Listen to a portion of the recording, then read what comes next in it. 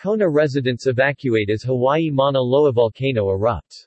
Hawaii's Mauna Loa, the world's largest active volcano, is erupting, for the first time since 1984.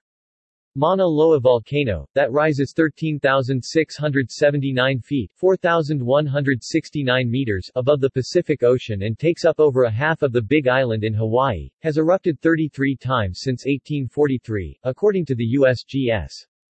Last eruption happened 38 years ago, in March and April of 1984, sending a flow of lava within 5 miles of the city of Hilo.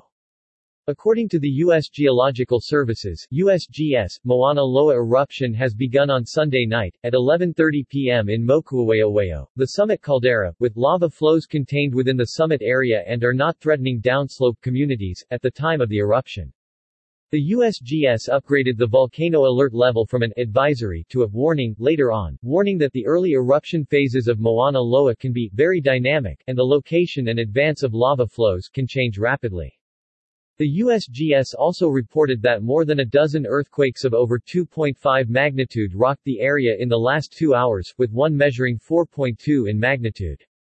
No evacuations have been ordered by the local authorities, but Hawaii County announced that emergency shelters have been opened, in Kau and in Kailua Kona after the residents of the South Kona coast have reportedly started self-evacuation.